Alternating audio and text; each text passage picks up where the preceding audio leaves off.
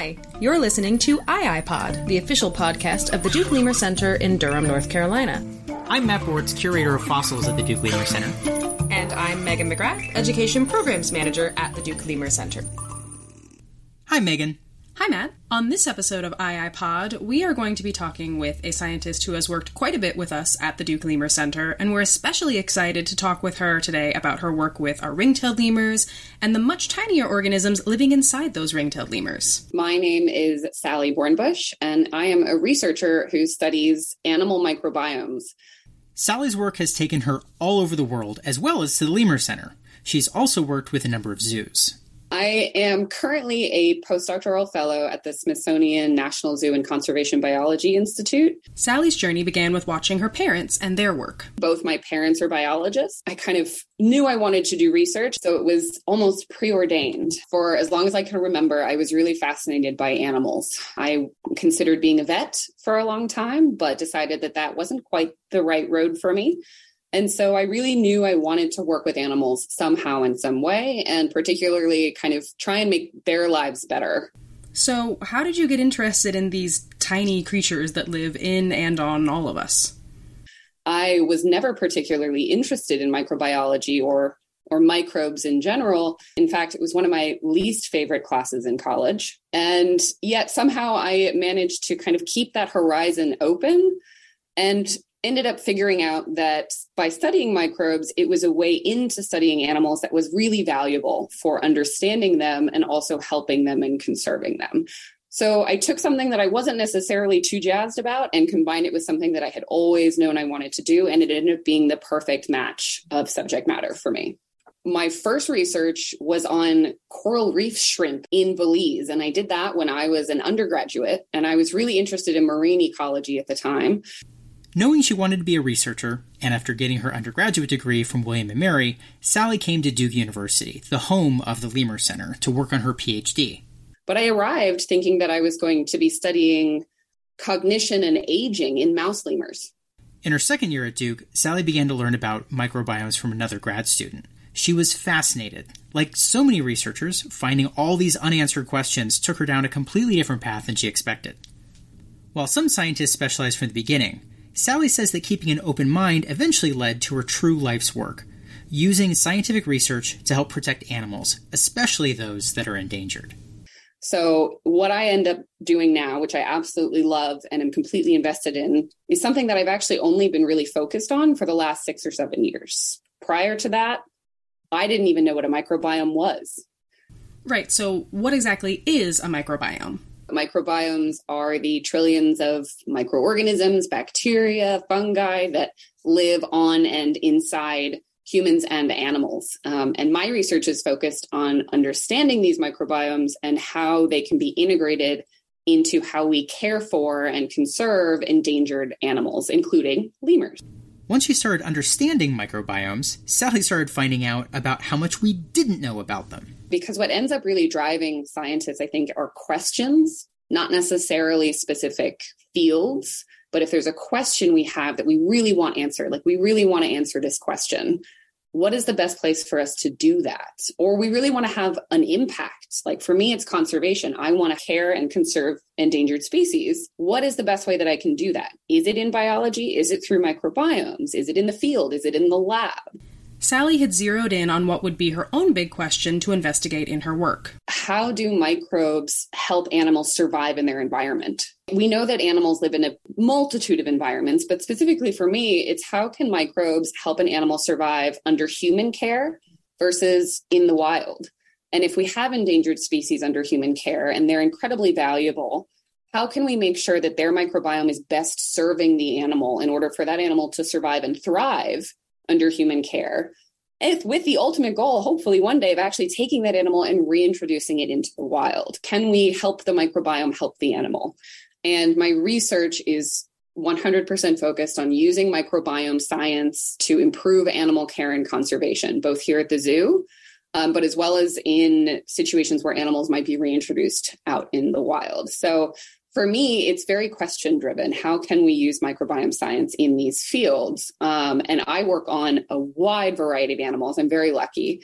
I work with lemurs. I still work at the Lemur Center. I still do research there. But now I'm also working with sloths, cheetahs, black-footed ferrets, golden lion tamarins. In working with all these different species, Sally is exploring questions that have actually picked up steam not only among other scientists, but with the broader public as well. The number of searches for the word microbiome in Google over the last 10 years, and it's like, swoop, and it's just like this exponential increase. And that is not just the science about it, but people being interested in it, knowledge about it. It is skyrocketing, and it is not stopping anytime soon. It is a really amazing field to be in because there is so much we don't know, and there's so much more that we can learn. Knowing that there is so much to explore, scientists like Sally have to start with questions like, what is a healthy microbiome? And then, what is the relationship between a healthy microbiome and a healthy, happy animal, like the whole thing, not just its gut? Or what is the difference between a lemur's gut in the spiny forest of Madagascar and the gut of a lemur roaming around in Duke Forest in North Carolina? It is one of the ultimate questions that we have about microbiomes is, what is a healthy microbiome? What does a healthy microbiome look like? And how can we almost optimize a microbiome to best serve the animal host? The answer is, we don't know. And it varies drastically between species, between individuals, between populations. And so one of the things I found with my research that I really thought was interesting and kind of thought-provoking in terms of understanding microbiomes is that even among wild lemurs, there was not one microbiome structure that all wild lemurs looked like. Even within one population of wild lemurs at one site, they looked different. And then between sites, they were different. And then between areas in Madagascar, they were different. Whether that means that one is better than the other, I cannot say. But what I suspect, and this is particularly important when looking at wild versus captive, is that these animals have adapted to their environment and their microbiomes have adapted as well. The lemurs at the Lemur Center have been there for generations. These are mostly not animals who were born in the wild. And so whether a microbiome in a lemur in North Carolina is more healthy than one in Madagascar is not necessarily the question we want to ask. What we are interested in is that microbiome of a lemur in North Carolina the best it can be for that lemur in that environment? And same with the microbiome in the wild lemurs. We don't necessarily want them to look like each other because they don't live in the same environment. They don't need the same things. But we do want to make sure that in any of those environments, can we make sure that that microbiome is best serving its animal host in a way that we think is beneficial to that animal? Sally used ring-tailed lemurs, including those at the Lemur Center, to look into this question. The ring-tailed lemur was, in a lot of ways, a great animal to use because it's known to be adaptable, living successfully in diverse environments in Madagascar. And so, in one of her largest projects, Sally took a look. Because they're so adaptable, because they can live in all of these different environments, how do their microbiomes differ between all these different environments? And if they do differ, is that a signal of the environment that they're living in? Has the microbiome maybe helped the animals adapt to those specific environments? And so one of the largest projects that I worked on, both at the Lemur Center and in Madagascar and at other zoos here on the east coast of the US, was looking at the gut microbiomes of 209 ring-tailed lemurs that lived in all of these different habitats, including dry forests in Madagascar, wet forests, riverine forests, spiny forests, but also looking at animals that lived, for example, at the Duke Lemur Center and at other zoos on the East Coast, and then also lemurs that lived under human care in Madagascar.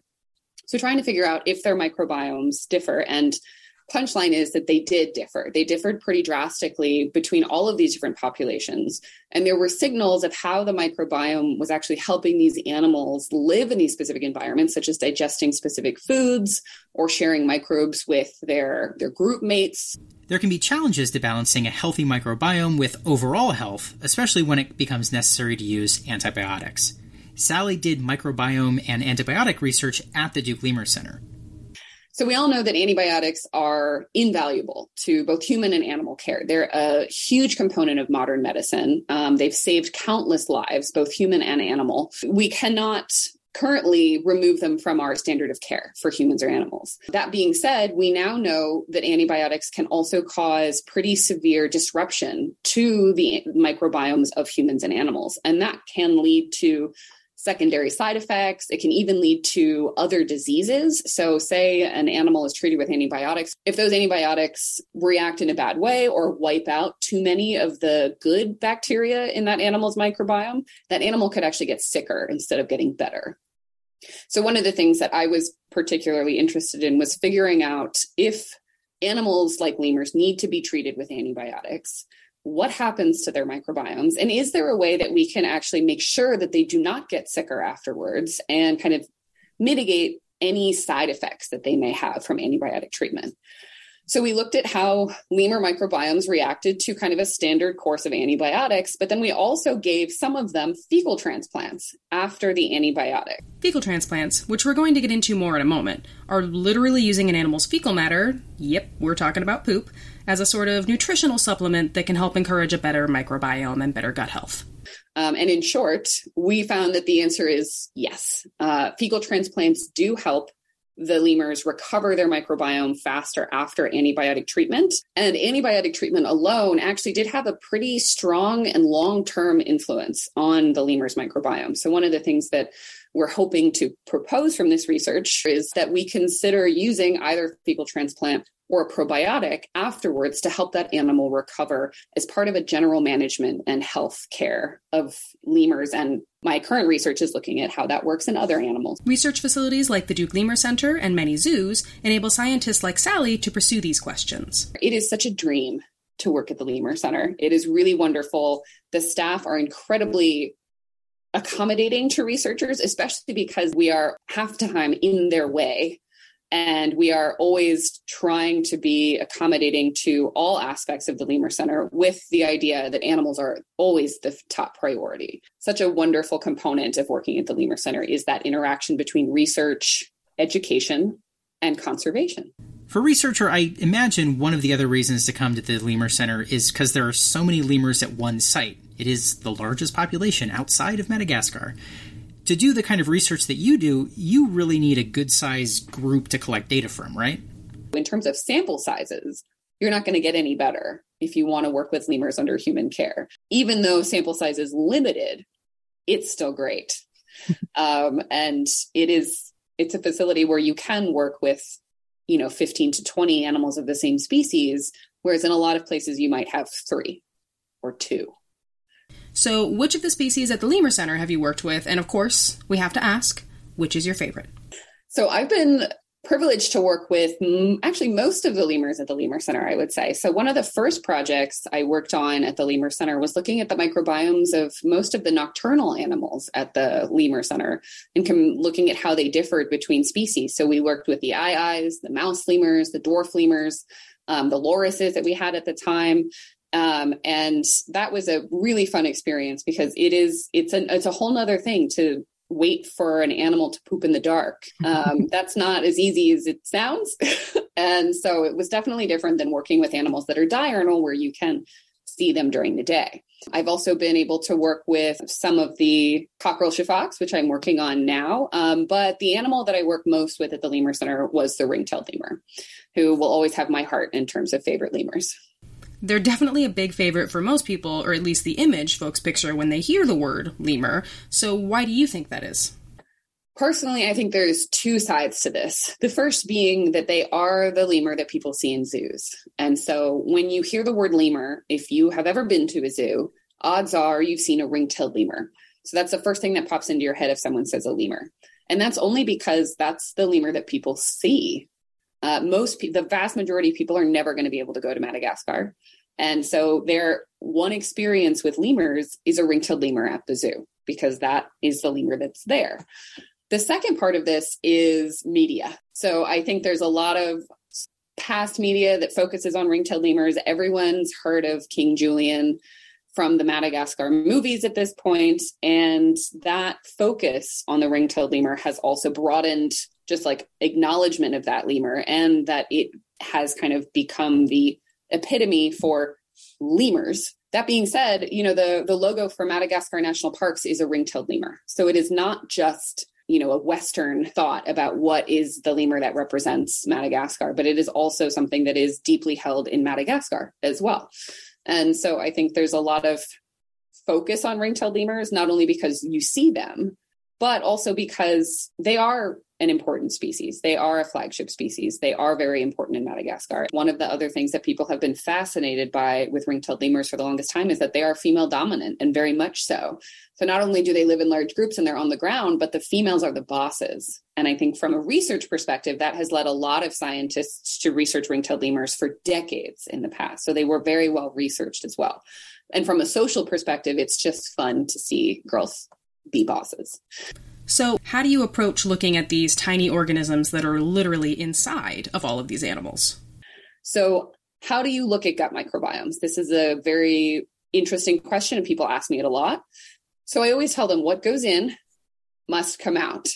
And so what lives in your gut in terms of microbes does come out, but it does so in poop, in feces. So if you want to study what's in the gut of an animal, but you can't see it, you can't access it, the best way to study that is to study that animal's poop.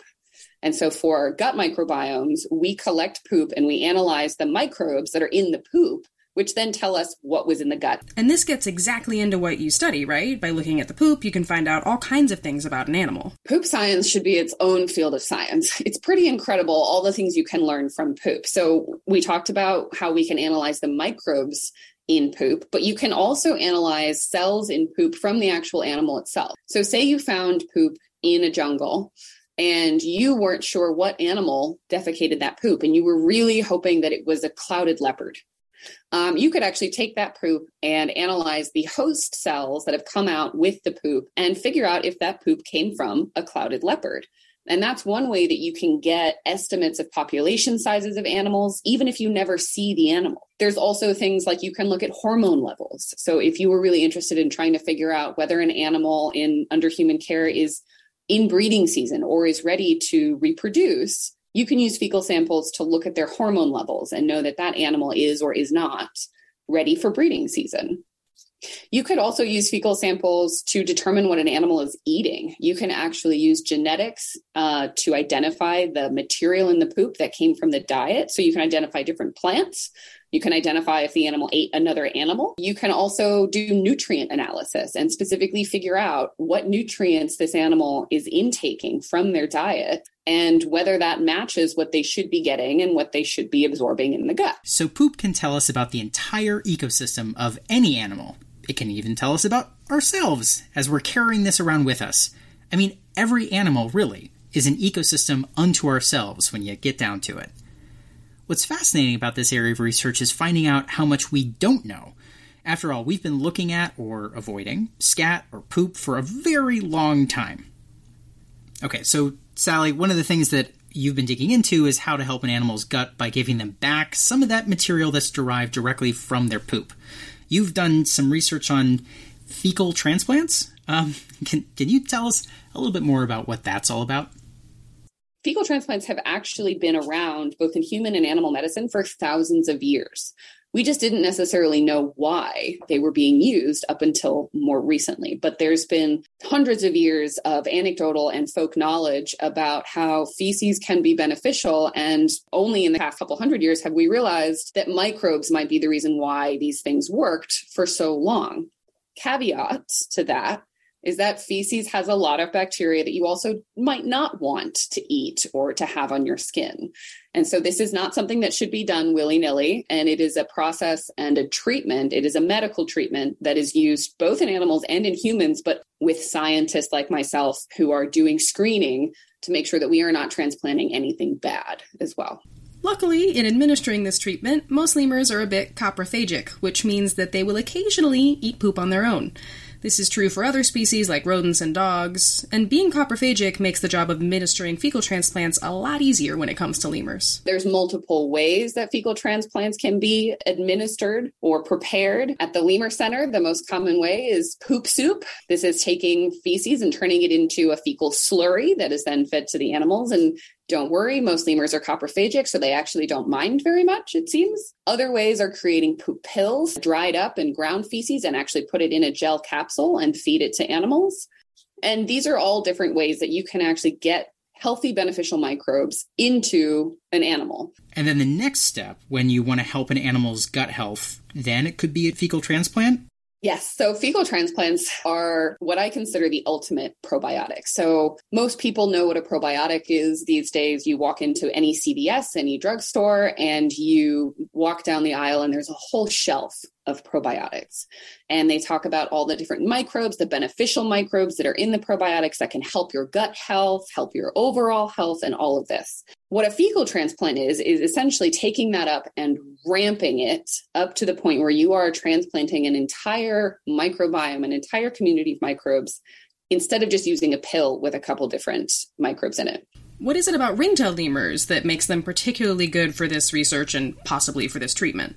They are incredibly adaptable. They are omnivores, which means that they eat anything. And I mean anything. They will eat dirt, bark, dead pine needles, birds, insects, all kinds of things, along with their normal leaves and flowers and produce and things like that. They are social animals, and so they can be housed together in larger groups. So if animals are living in the same place, eating pretty much the same food, don't we just expect them to share the same microbiome? There are so many factors that influence the microbiome. Diet is one of them, evolutionary history, feeding strategy, but also actually your environment. Are you free ranging or are you indoors? Have you had antibiotic treatment lately? Are you genetically closely related to your group mates? Like, are you mother and triplets? Are you brothers and sisters, mother and father? All of this. The evolutionary history of the animal, so the phylogeny, what other animals it's related to, its ecology versus its diet. And so you can think about diet as what it's eating on a day-to-day basis. So, my diet today was a salad and some rice and an apple. But my feeding strategy is slightly different. My feeding strategy as a human is an omnivore. And so those two things are actually slightly different. The diet you're eating day to day versus your feeding strategy that you kind of evolved to eat. And whether your phylogeny or evolutionary history versus your feeding strategy versus your diet are influencing the microbiome is a very complicated question because all of these things are intertwined and teasing them apart is very, very difficult. But I will say that if you took an aye-aye, a shafak, and a ring-tailed lemur and fed them all the same thing, their microbiomes would not look the same. They do have kind of these core microbiomes, these microbes that are specific to certain species. And these have perpetuated across lineages because microbiomes are also inherited in part from mom. So they're vertically inherited. So you do inherit microbes from generations previously. And diet will in some ways could homogenize parts of the microbiome. So if you fed a bunch of different animals the same diet, some of them might start to converge and look slightly similar, but they're always going to be slightly different. So back to ringtail lemurs. Because they're social, do they share their microbiomes? There is lots of evidence that is definitely the case, and that lemurs share microbes. They groom each other. They sleep in lemur balls, and those are all mechanisms by which microbes can be kind of transferred between individuals, and that leads to these kind of group signatures of microbiomes that are specific to the animals living in one group. That is a really, really interesting and ongoing area of research that I am not personally involved with, but that I think is absolutely fascinating. And I will just say that although it's not that common in the wild with ring-tailed lemurs, they do sometimes eat each other's poop, which is a very obvious way for them to share microbes with each other. But that it doesn't happen all that often. But they also eat dirt. So they also pick up microbes from their environment all the time. So they're eating leaves with microbes on them. They're eating dirt. They're drinking water from nature. And so those are also all microbes that are coming in from the environment. We've talked a lot about probiotics and fecal transplants as ways to help lemur gut health. And I know nutrition and diet aren't necessarily the subjects that you study, but what do you know about the relationship between microbiomes and diet? There's a lot of lemurs that we consider frugivorous. They eat fruit. So ruffed lemurs, frugivorous. Dwarf lemurs, kind of frugivorous.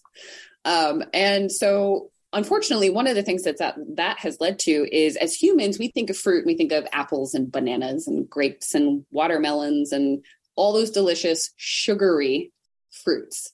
But in Madagascar, most fruit-eating lemurs are eating fruits that are not high in sugar. I mean, these are wild fruits. They have high fiber, low sugar.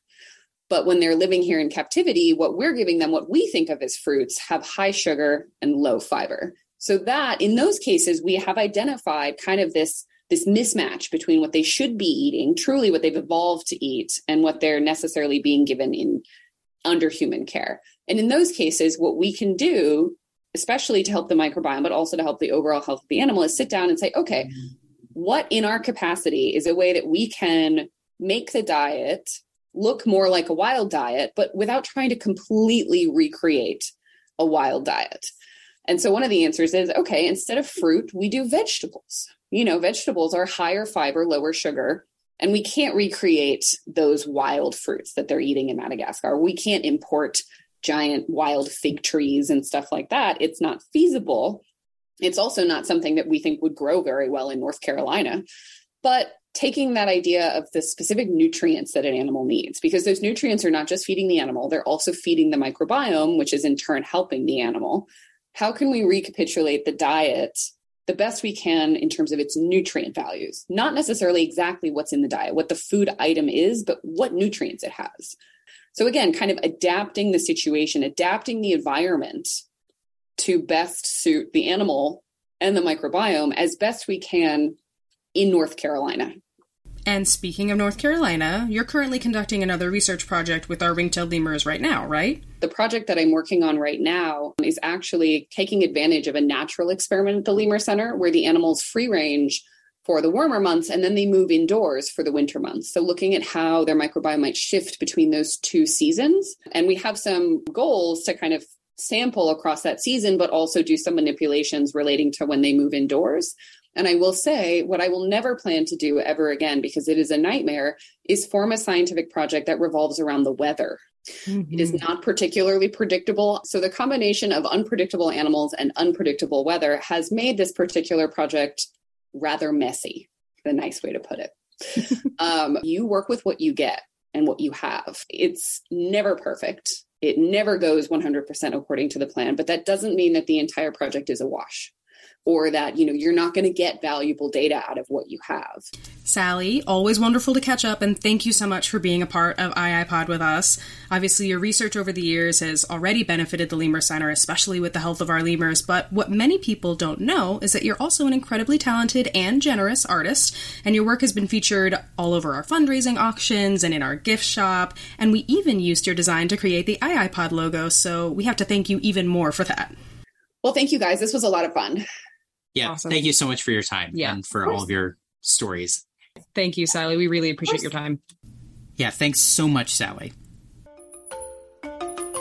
Thanks for joining us on this Duke Lemur Center journey. Subscribe and discover more episodes each season. We look forward to sharing more about the Duke Lemur Center with you soon. And in the meantime, follow us on social media and visit us at lemur.duke.edu. A special thanks to Julie Bortz, who edited this episode. And thank you, and goodbye for now. From Matt. And Megan. And all the primates at the Duke Lemur Center.